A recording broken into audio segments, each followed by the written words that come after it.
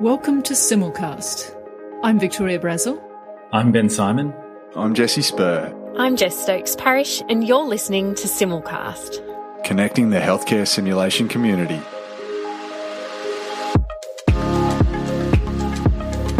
So welcome to Simulcast. I'm Victoria Brazel, and I'm joined again by Ben Simon for our July Simulcast Journal Club. How are you, Ben?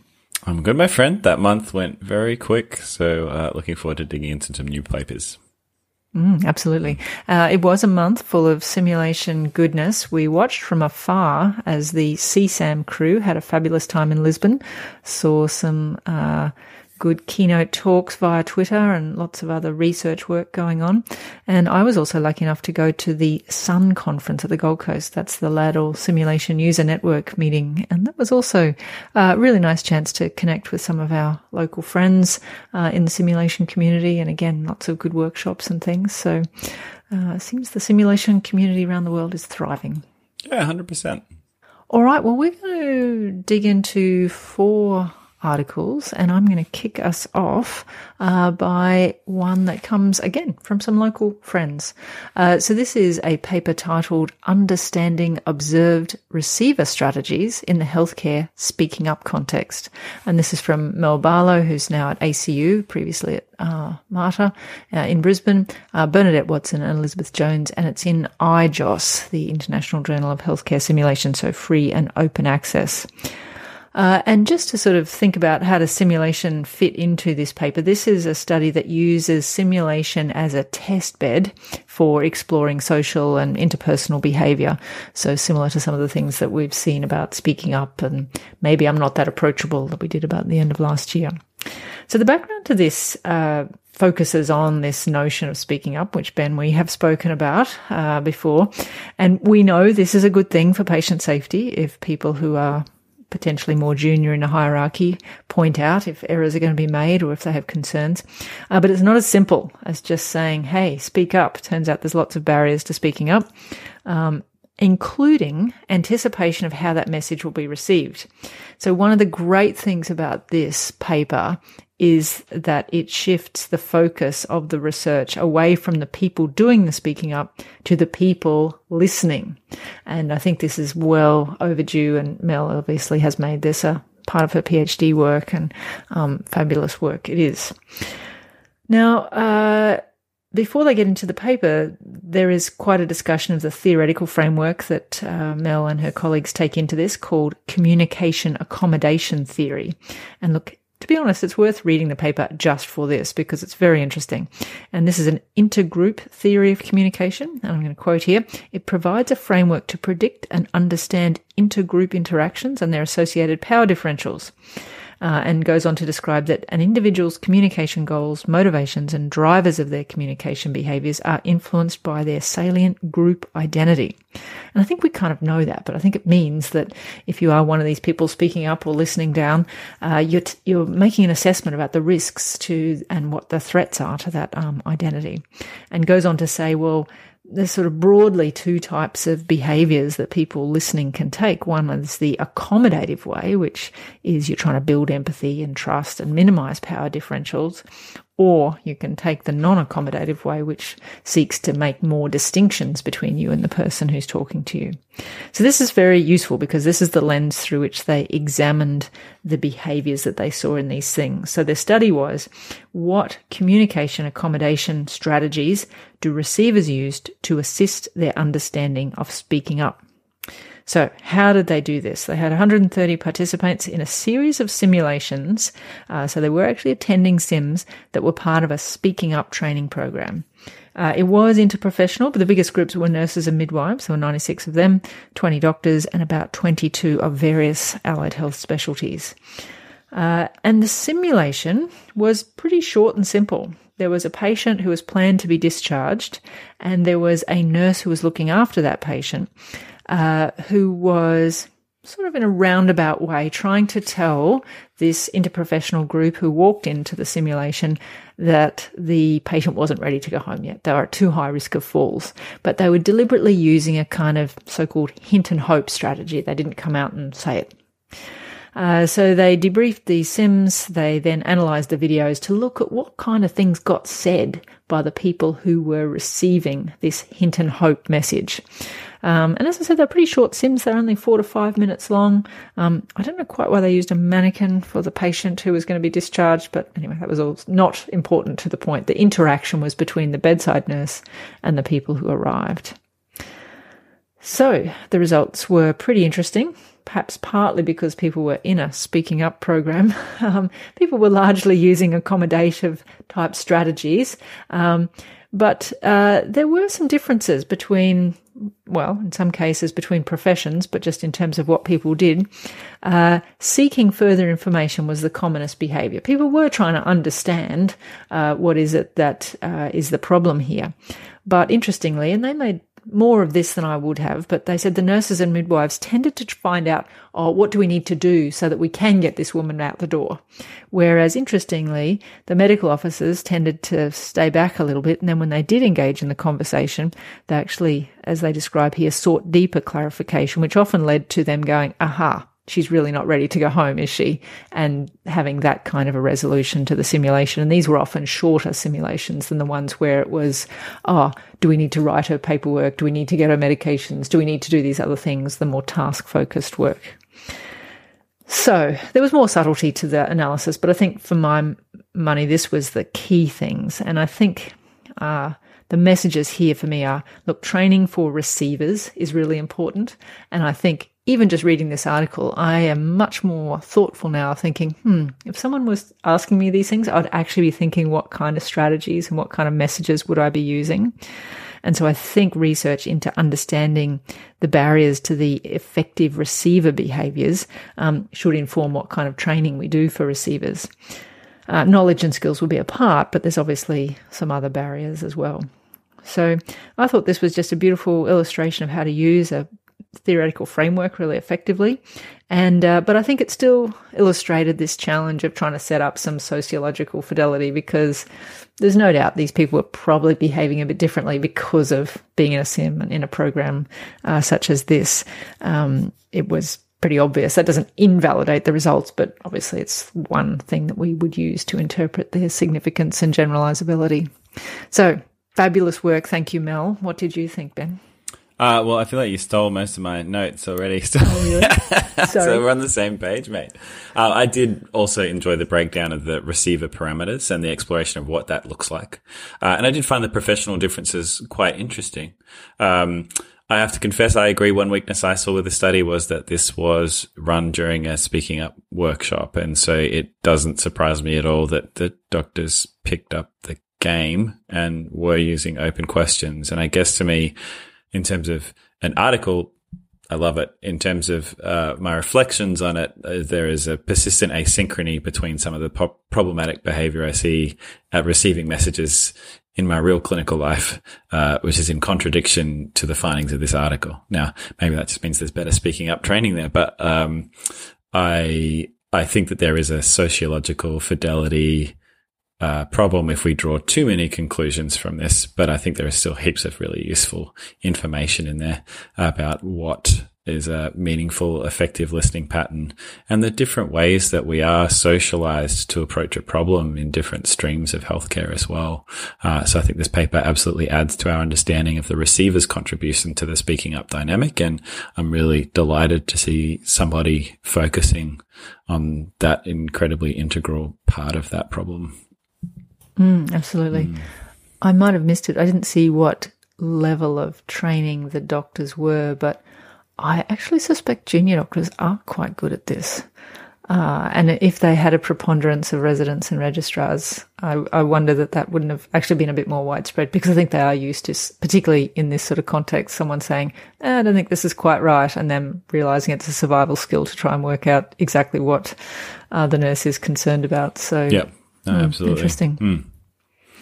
All right. Well, we'll look forward to more from Mel. We've already had lots from her on this topic, but I'm sure there's more to come. Fingers crossed. All right. So, meanwhile, in Adventures in Academic Nihilism, Vic, a paper from one of my big man crushes, Andrew Petrosoniak et al., on whether mastery learning is all that it's cracked up to be. So the paper's entitled, Are We Talking About Practice? A randomized study comparing simulation-based deliberate practice and mastery learning to self-guided practice. And this was published in May 2023 in the Canadian Journal of Emergency Medicine. And how would I summarize this?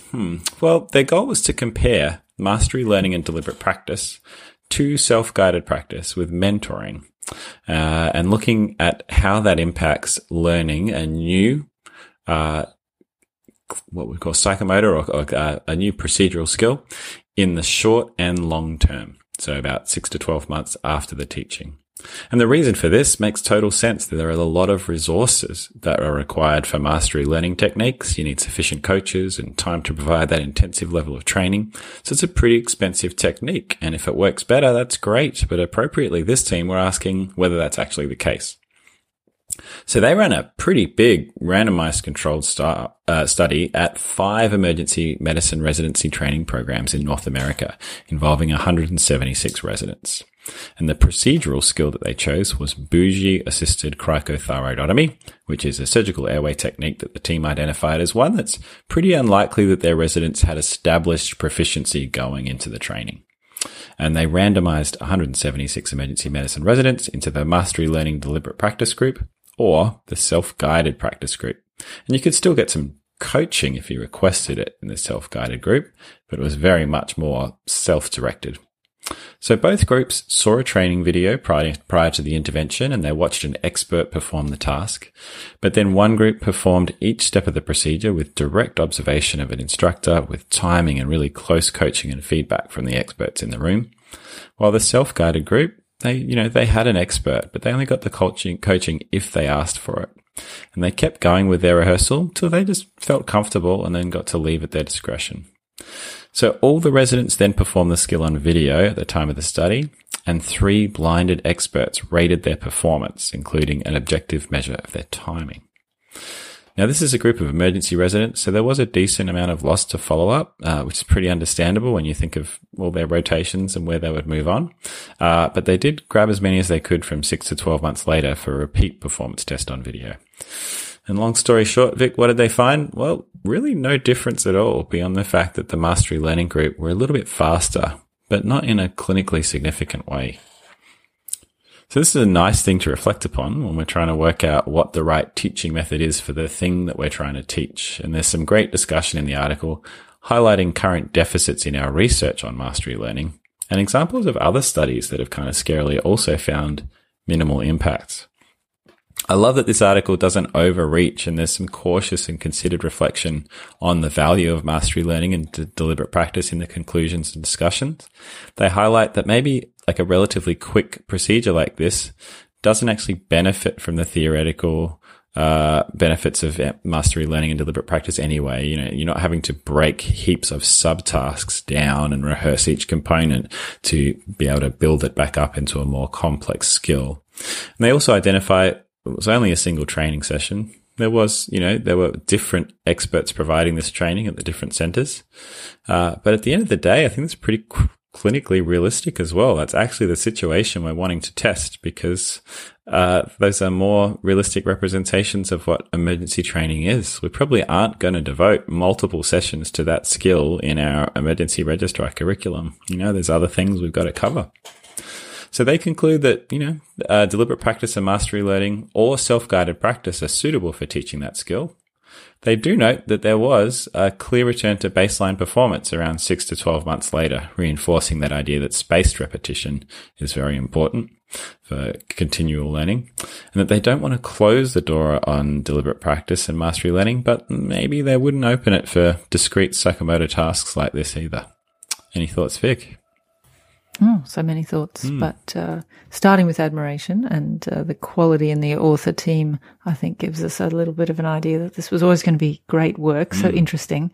And I think just to sort of situate this, again, thinking about how does SIM fit into the research here, SIM in this case is both a method of the training and it's also the modality of the assessment. So, and I think both are perfectly appropriate, but I think it's just always useful to think, is SIM what we're researching, or is SIM the place where we're doing the researching?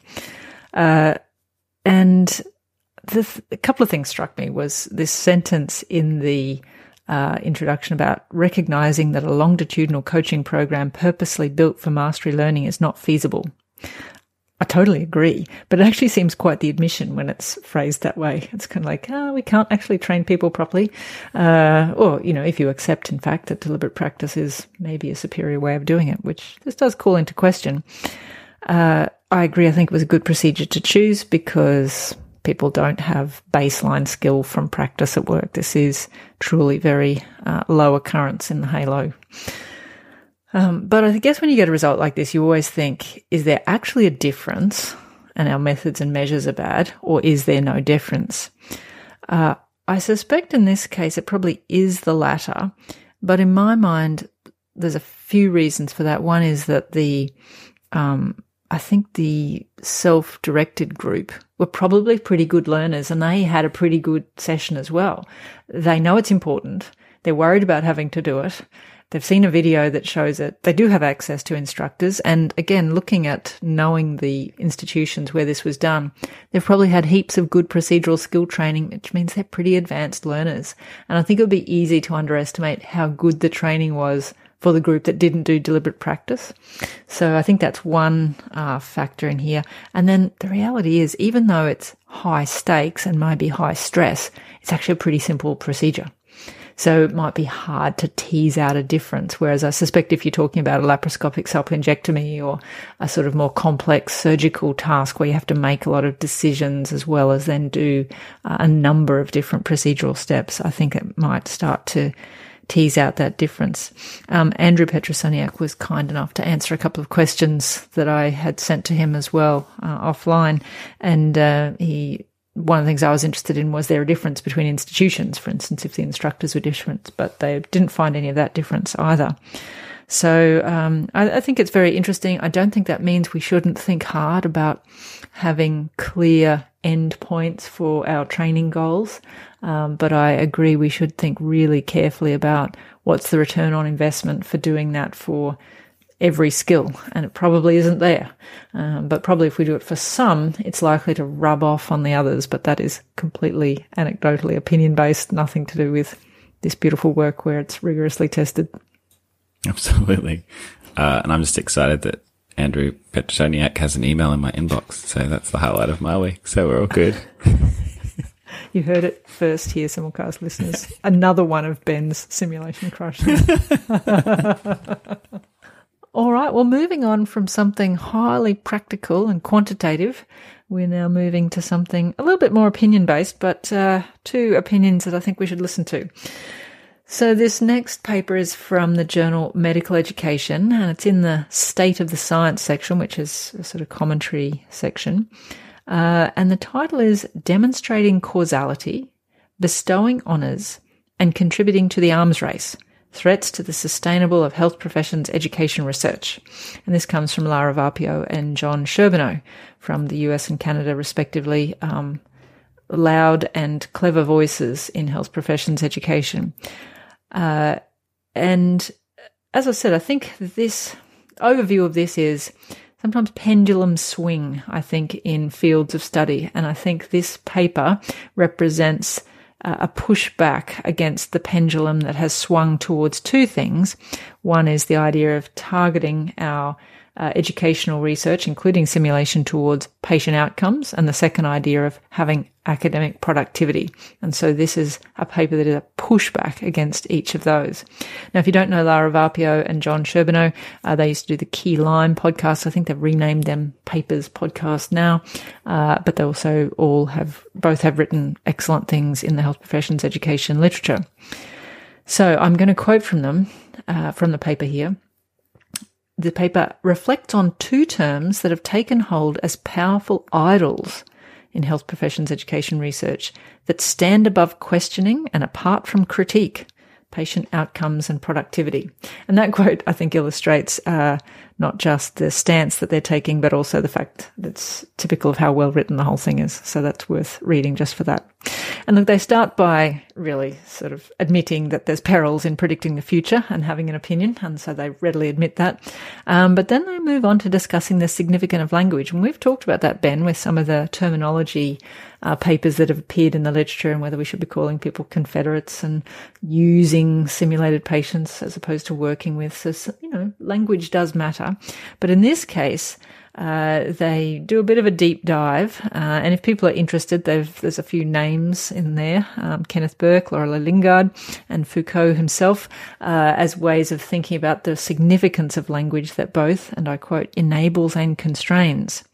And in particular, they talk about this idea of God terms, key terms that are fundamental grounds for human action, and which they get to the end of a conversation and conflict and someone throws down the trump card and says, it's all about the patient outcomes. Bang, the card goes on the table and no further correspondence can be entered into. And I think that's the bit that they're pushing back against. So to take each in turn, look, the idea of measuring our educational efforts against some patient outcomes sort of seems quite nice. We would like to think that what we do as educators contributes to good patient outcomes, but obviously it's not so simple. And they point out that particularly those of us who grew up in the physical sciences of, chemistry, biology, and then microbiology and all the things we do in medicine, we end up with a bit of a mindset that leads our educational research to search for evidence of efficacy. And so we start to look at some of these paradigms that don't necessarily fit as well with a social science like education. And in fact, they say we've done pretty well to avoid this completely, and we don't just test one thing against another, although there's still plenty of those articles around, I would say. They're saying most health professions' educational research is not proof of, and I quote, simple and generalizable truths. But there's a fair few people who have said patient outcomes is the goal. And I have to admit, I've sort of found myself in this camp. I would say, this is really hard, but we should be trying to do it. But they push back again and say, look, let's make a distinction here between contribution, good idea, and then trying to establish causal link, which might lead to some other problematic ideas. And in particular, the idea that, if we train doctors, shall we say, that patient outcomes will be dependent on those doctors' skills sort of neglects an entire range of literature that would suggest that there's a collective competence in most of what we do, and not just collective in terms of teams, but collective in terms of systems as well. I was impressed, but also amused. There's a couple of little first-person testimonials in here, and Jonathan Sherbinow's reads like a real mea culpa, like he's been changed. It's almost evangelical. I was saved from my post-positivist thinking, and now I've got a better way of thinking about it. But I take his point. It's actually really nicely written, and I can identify with a lot of what he writes in there. So they sort of say, look, there's many kinds of outcomes that are important and influential, and think, how does education contribute to those as opposed to just trying to find this causal link? So I thought this was fair, but I think we should be careful, because I do spend a lot of time with people going, this educational research is rubbish, I can't see a p-value, and I worry that this will just push us further away if we say patient outcomes don't matter. I don't think that's what Lara Varpio and John Sherbinow are saying, but I can see how when the pendulum gets pushed back a little bit, we might lose some of our allies along the way. So I'm just going to pause there. What did you think about the patient outcomes things, Ben? Well, I would say I just think it's always good when the pendulum starts swinging the other way in such an entertaining way. This is just such a gloriously fun, spicy read. I agree with you. I feel some tension here in that I think that the points about some of the impossibilities of us actually being able to prove causality are really important. And even just reading this once gave me some good language to sometimes push back on unfair expectations on educators who are delivering great education at delivering accountabilities that actually probably aren't fair. And simultaneously, though, I kind of felt this tension, because I agree it's all well and good to rebel against the current system and some of the dogma, and I think that's really insightful and smart.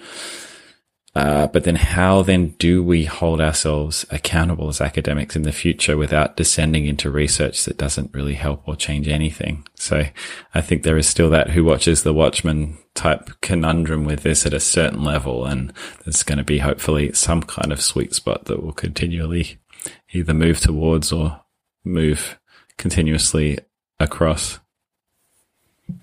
Yeah, hopefully John Charbonneau still goes back and does a few systematic reviews. Absolutely. All right, well then the second part of the second God term that they get into is productivity. And look, I have to admit to a bit more nihilism about this one, because this is one I totally agree with. In this case, they say that the term productivity and its associated activities endangers the individuals who work within health professions education. So they're really underlining the idea in this second part of the article about the metrics, the publish or perish, and the fact that the way people's work is counted has led to, and they isolate a few, but ethically problematic behaviours, and in particular they go deep on authorship decisions, and the fact that people are doing some things, some of which are outright bad, and some of which are just arguable, about including people on authorship groups, and then I'll scratch your back if you'll scratch mine. So because people are desperate to get publications, and maybe they don't actually meet the criteria. And then associated with this, the idea of a publications arm race, where there's obviously increasing requirements for people to produce research, to get jobs, etc., which may or may not make them very good at those jobs, but because we've decided that that's one of the things we're going to count, it becomes problematic. And in particular, it says that the risk is that health professions education could become an echo chamber where privileged scholars are read and cited. So then it becomes a higher barrier to entry for people who might be doing some good work, but because they're new and they haven't got this track record, they may not be noticed, their work may not be important. And now we get Lara's mea culpa, where she actually describes, an awkward experience early in her career where some of this dynamic played out. And I thought that was very interesting and helpful to see that example, because you can just see how easily it could happen. So again, I found this super easy to agree with, perhaps even more so than the first topic, but I feel much more nihilistic about being able to do anything about it, because this is not restricted to health professions education. This is academia everywhere. And I feel like once we start counting things, it's a very good warning that there's unintended consequences of trying to reward effort and all those other things, and that the arms race is a very real thing. So I'm not sure what to do about it except go, yes, agree. No, I totally get that. I mean, I assume the solution is that we talk about that paper on this podcast, and then the legions of listeners immediately change their mind, and there's enormous practice impact. But I suppose your scenario could play out as well. No, now that you bring that to my attention, I realise the impact we might have. Lara and Jonathan will just be so grateful. Yeah, you can thank us later, guys. Yeah.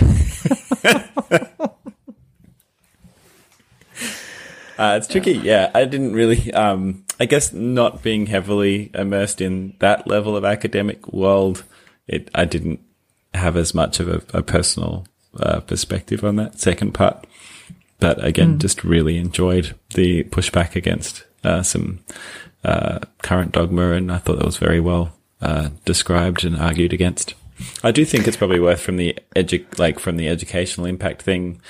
I still do think there are things we can measure, particularly in translational sim as opposed to education, and that could easily also be swept up in the pendulum swing as the same thing, when actually I think it's very, very different. Agreed. And I think it comes back to what you're trying to do. I think there's a place for measurement of some of these outcomes, and then there's a place for other things. Yeah. I think it's worth just your comment about how you don't feel that second part as much. And I think we're very lucky here in Australia and in the way our health and education systems are set up. Well, there's downsides to our setup as well, but one of the upsides is you and I have never had to have that publish or perish for our jobs. Yes, of course, various forms of achievement are welcomed in our performance assessments, but there's nothing like what I see with my North American colleagues. Yeah, must be a very different world. Yes. All right. Well, now, Ben, all right. Deep dive into debriefing. Prepare for my... this was a challenge, dear listener, so tune in.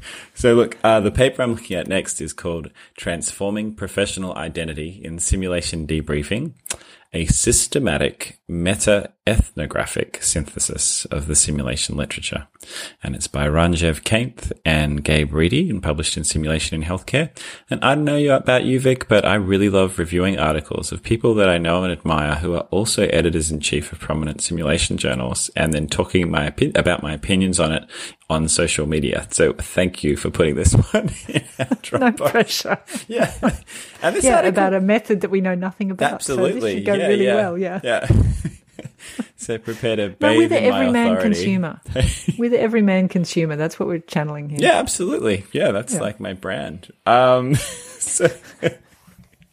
So this article, look, I'd have to say this is a hefty beast. It is a big read with some very dense concepts, which can make it quite a challenging article from an accessibility point of view to work through and also to summarize. But at the same time, I just really felt when I was reading this that it is a very seminal piece of work that will be quoted a lot in the future, particularly within the heavily academic spectrum of simulation research. I think it is a very sophisticated interrogation of our understanding of learning in debriefing, how that happens and what that looks like. And I think it really value adds to our understanding, or at least our synthesis of our understanding of what is happening within a debrief, because I think this article highlights that is actually really complex. And on a side note, I feel like I want to do a podcast with Michaela Kolb and my friend Yanni, the psychiatrist, one day about parallels and differences between group therapy and debriefing, because I think there's something there. Anyway, so how to even summarize this paper? Well, at the core of the article is kind of this acknowledgement that debriefing remains almost universal in use in some ways, yet it's relatively under-researched, and we don't have a lot of detailed understanding of how debriefing works and how it enables learning. So this article attempts to synthesize and interpret existing debriefing literature through a pretty meticulous and intensive process called meta-ethnographic synthesis. So you may be asking yourself, well, what is meta-ethnographic synthesis. And the article actually is a great breakdown of that. So it describes the 7 steps in that process very explicitly. But I asked GP Chat to explain it to a 15-year-old, which was the perfect pitch for me. And it said a systematic meta-ethnographic synthesis is a way of combining and analyzing information from different studies to understand or inform people's beliefs and values of different cultures, which I think was a pretty good summary. And so in this work, the primary author aimed to synthesize and interpret the conclusions that authors had made from pre-existing literature in debriefing. And the article does a nice job of explaining that process, but the very quick and inadequate oversimplification that I'm going to give you is that they found 17 papers through a PICOS-based literature search, read the papers, grouped them together by theme, and then reflected on how they were related, looked at those groupings, and then made further interpretations based on the perceived relationships between them, and then through that generated new concepts and synthesized those findings into a final line of argument.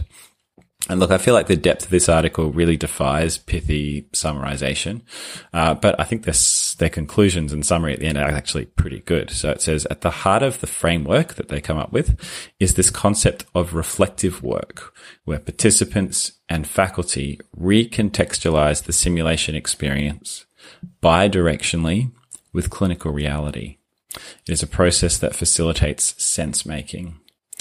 And this occurs in a learning milieu where activities such as storytelling, performance evaluation, perspective sharing, agenda setting, and video use are undertaken. And the outcome is conceptualization of new future roles, clinical competence, and professional language development, a process of transforming professional identity. And that to me, I think, is a very elegant comprehensive but digestible synthesis of everything I've seen go on in a debrief. And I love the emphasis on the formation of new professional identity formation over learning, because I think that's probably true. This would be my gut feel. Figure 3 in the article, I think, is a really lovely breakdown of like 31 different principles that are related to different debrief phases. And it's such a rich description of what actually goes on. They use examples like they take psychological safety and actually break that into 7 core components, including things that are often less discussed. So the use of humor to build relationships is one. Generating safety and learning through familiarity and relationship building. They also describe an element of conceptualizing future practice, being about contextualizing the sim, but then moving towards concrete commitments to practice change and specifying future learning needs. There's a couple of really lovely visual representations of their models, which actually use nice color just from a design point of view compared to a lot of articles, which makes it a bit easier to digest. And there's one that synthesizes their perspective on how learning works in debriefing into 3 core steps: reconstructed simulation experience, reflective work, and transforming identity. There is also another one that's pretty complex that sort of looks like those diagrams of the whole metabolic chemical reaction pathways in the human body. It's a bit overwhelming. Myself. Yes, Krebs cycle plus more. Yeah, on steroids. But I really admire their diligence at trying to synthesize and bring all of those complex and interrelated concepts together. So look, big picture, Vic, I think this is a really marvelous, challenging but seminal work of reflection around learning and debriefing. I think it's very academic. It might not be the right read for, the average bedside clinician who's just looking to pick up some teaching skills, but I think this will be a really useful and frequently quoted paper moving forward. And I thank the primary author for their very diligent, very hard sounding work. Oh yes, this must have taken quite a lot of doing, and it's very faithfully documented what that work was in their description of their meta-ethnography, which is useful, I guess, if people are thinking about trying to reconceptualize another process in a similar way. And like you, I'm in no position to be judging the quality of that kind of method. But as someone who's done quite a lot of debriefing, looking at the diagrams, which I also loved, yes, it makes sense to me. And this idea about the reflective work, but it's through reliving and reconstructing experience. And at first, it struck me, why this emphasis on the professional identity? Like, that just seems like that's overemphasized. But then when I read through it, I thought, actually, that probably is more of what's happening than learning. And of course, we have the, not issue, but the joy of having different disciplines have different language sometimes, and I guess educational fields and other psychology fields, and I know that that's probably more the spin on it here.